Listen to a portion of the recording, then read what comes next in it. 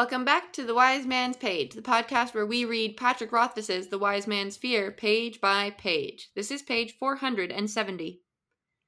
We turned a corner and the path led toward the dark green tunnel of an arching bower. I don't know if you've seen them yet, I said, but here is your Celis flower. There were only stars lighting our way, the moon so slender it was almost no moon at all. Under the trellis, it was dark as Denna's hair. Our eyes were wide and stretching to the dark, and where the starlight slanted through the leaves, they showed hundreds of Celis blossoms yawning open in the night. If the scent of Celis were not so delicate, it would have been overpowering. Oh, Denna sighed, looking around with wide eyes. Under the bower, her skin was brighter than the moon. She reached out her hands to both sides. They're so soft. We walked in silence. All around us, Celis vines wove themselves around the trellis, clinging to the wood and wire, hiding their faces from the nighttime sky. When eventually we came out the other side, it seemed as bright as daylight. The silence stretched until I started to grow uncomfortable. So now you know your flower, I said. It seemed a shame you'd never seen one. They're rather difficult to cultivate from what I've heard. Perhaps they do suit me then, Denna said softly, looking down. I don't take root easily. We continued walking until the path turned and hid the bower behind us. You treat me better than I deserve, Denna said at last. I laughed at the ridiculousness of that. Only respect for the silence of the garden kept it from rolling out of me in a great booming laugh. Instead, I stifled it as much as possible, though the effort threw me off my stride and made me stumble. Denna watched me from a step away, a smile spread across her mouth. Eventually I caught my breath. You who sang with me the night I won my pipes. You who have given me the finest gift I ever did receive. A thought occurred to me. Did you know, I said, that your lute case saved my life? The smile spread and grew wide as a flower. Did it now? It did, I said. I cannot even hope to treat you as well as you deserve. Given what I owe you, this is but the smallest payment. Well, I think it is a lovely start. She looked up at the sky and drew a long, deep breath. I've always liked moonless nights best. It's easier to say things in the dark. It's easier to be yourself. She began walking again, and I fell into step beside her. We passed a fountain, a pool, a wall of pale jasmine open to the night. We crossed a small stone bridge that led us back among the shelter of the hedges. And that's the page. See that Celis on the trellis. Come on, Denna, won't you tell us why Kvothe is just the very best of all the fellas? That was a good little rhyme. Thanks, I'll keep working on it. Who are you? I'm MC NIK. I'm dying. And I'm Jeremy. Just a couple of regular folks. Hi, Diane. Yo, it's MC NIK featuring Diane over here. All right, we've got our band. We've got our hip hop band names. Please no. MC Nick. Do you think there's some significance to Denna feeling more comfortable without the moon? Oh, totally. There's definitely some sort of crazy significance. That said, there is a sliver of the moon. Like, she's saying I like nights with no moon because they're dark, but we also know that there is a sliver of moonlight happening somewhere.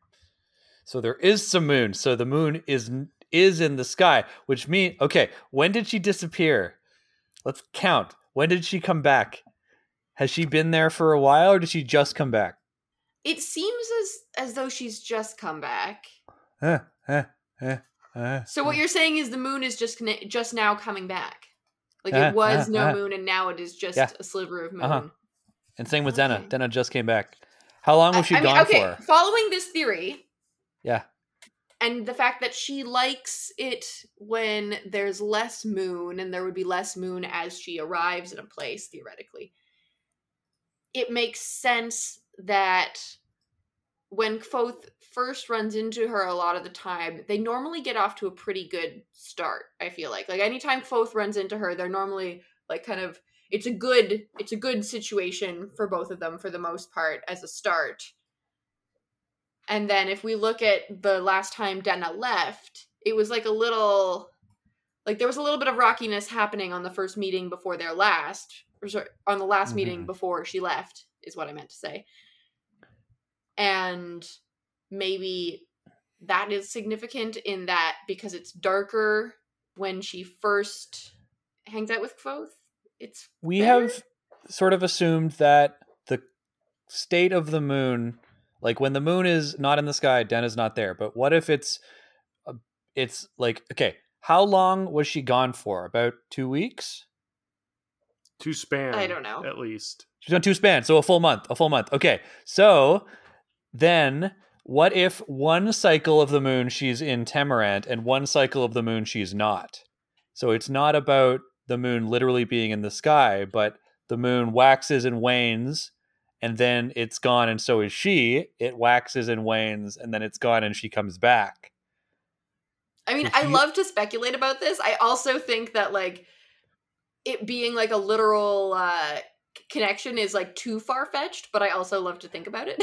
We know that it has something to do with the location of, like, the literal metaphysical locations of the worlds. We know that there's an overlap when the moon is in a certain position. And her liking when there's less moon would mean that she's not going to shift. If my new theory is true, she feels more comfortable because she knows that she doesn't have to worry about, like, the moon shift happening. When there's no moon in the sky, it means that, like, she's going to be there for a while. Nothing. And maybe it's not exact. Maybe it is like when the moon is waning, she's more likely to disappear. But when it's waxing, when there's less moon, she knows that it's, like, reasonably safe. I don't know. I think we're getting some information here because, like, we've seen references to the moon, but it's almost always there. So the idea that when the moon is not there, neither is Denna, is disproven. But if it has to do with, like, the monthly cycle, and she gets literally, you know, she spends one cycle in Fae, one cycle in Temerant, that has legs, I think. Maybe. I don't know. I love to speculate about this. I'm not sure that anything feels concrete at all about any of the theories that we have that are related to this. I am very much on the fence, but I do like to do the speculation-y thing. Don't we all? We sure do. What else do we got on this page, my co-hosts? Basically, I think, so Denna's inner thoughts in this scene are, I was wrong about you. Like, I thought the way you were treating me up until now made me think that you were just like every other guy, that you were trying to sneak me in here to have clandestine sex. But I was wrong. And that's why she says you treat me better than I deserve. Like, she's sort of, again, like, I can't believe how often this guy proves himself that he's not just a hound dog. How often this guy is just, like, treating me properly. So maybe she feels like she has wronged him somewhat by thinking less of him. And that's why she brings up, you treat me better than I deserve. Well, and it also, to me, it also ties back into something that we have talked about before, that she has, you know, self-esteem issues, right? She actually doesn't think of herself as being worthy of this kind of love and respect, right? So when she says, you treat me better than I deserve, that's her, like, turning her misconceptions about Kvothe into, like, an attack on herself, right? Like, I'm such a bad person for thinking less of Kvothe than this. I'm glad that Kvothe takes the opportunity to be like, here is a list of all of the great things that you've done for me that mean that, like, yeah, and you obviously again, do deserve to be treated well. Yeah, and again, it's the same thing, I think, because I think Kvothe doesn't think he's treating her particularly well, and I think she doesn't think she's treating him particularly well, but it's the little things that they each do that are so meaningful for the other one. Yeah.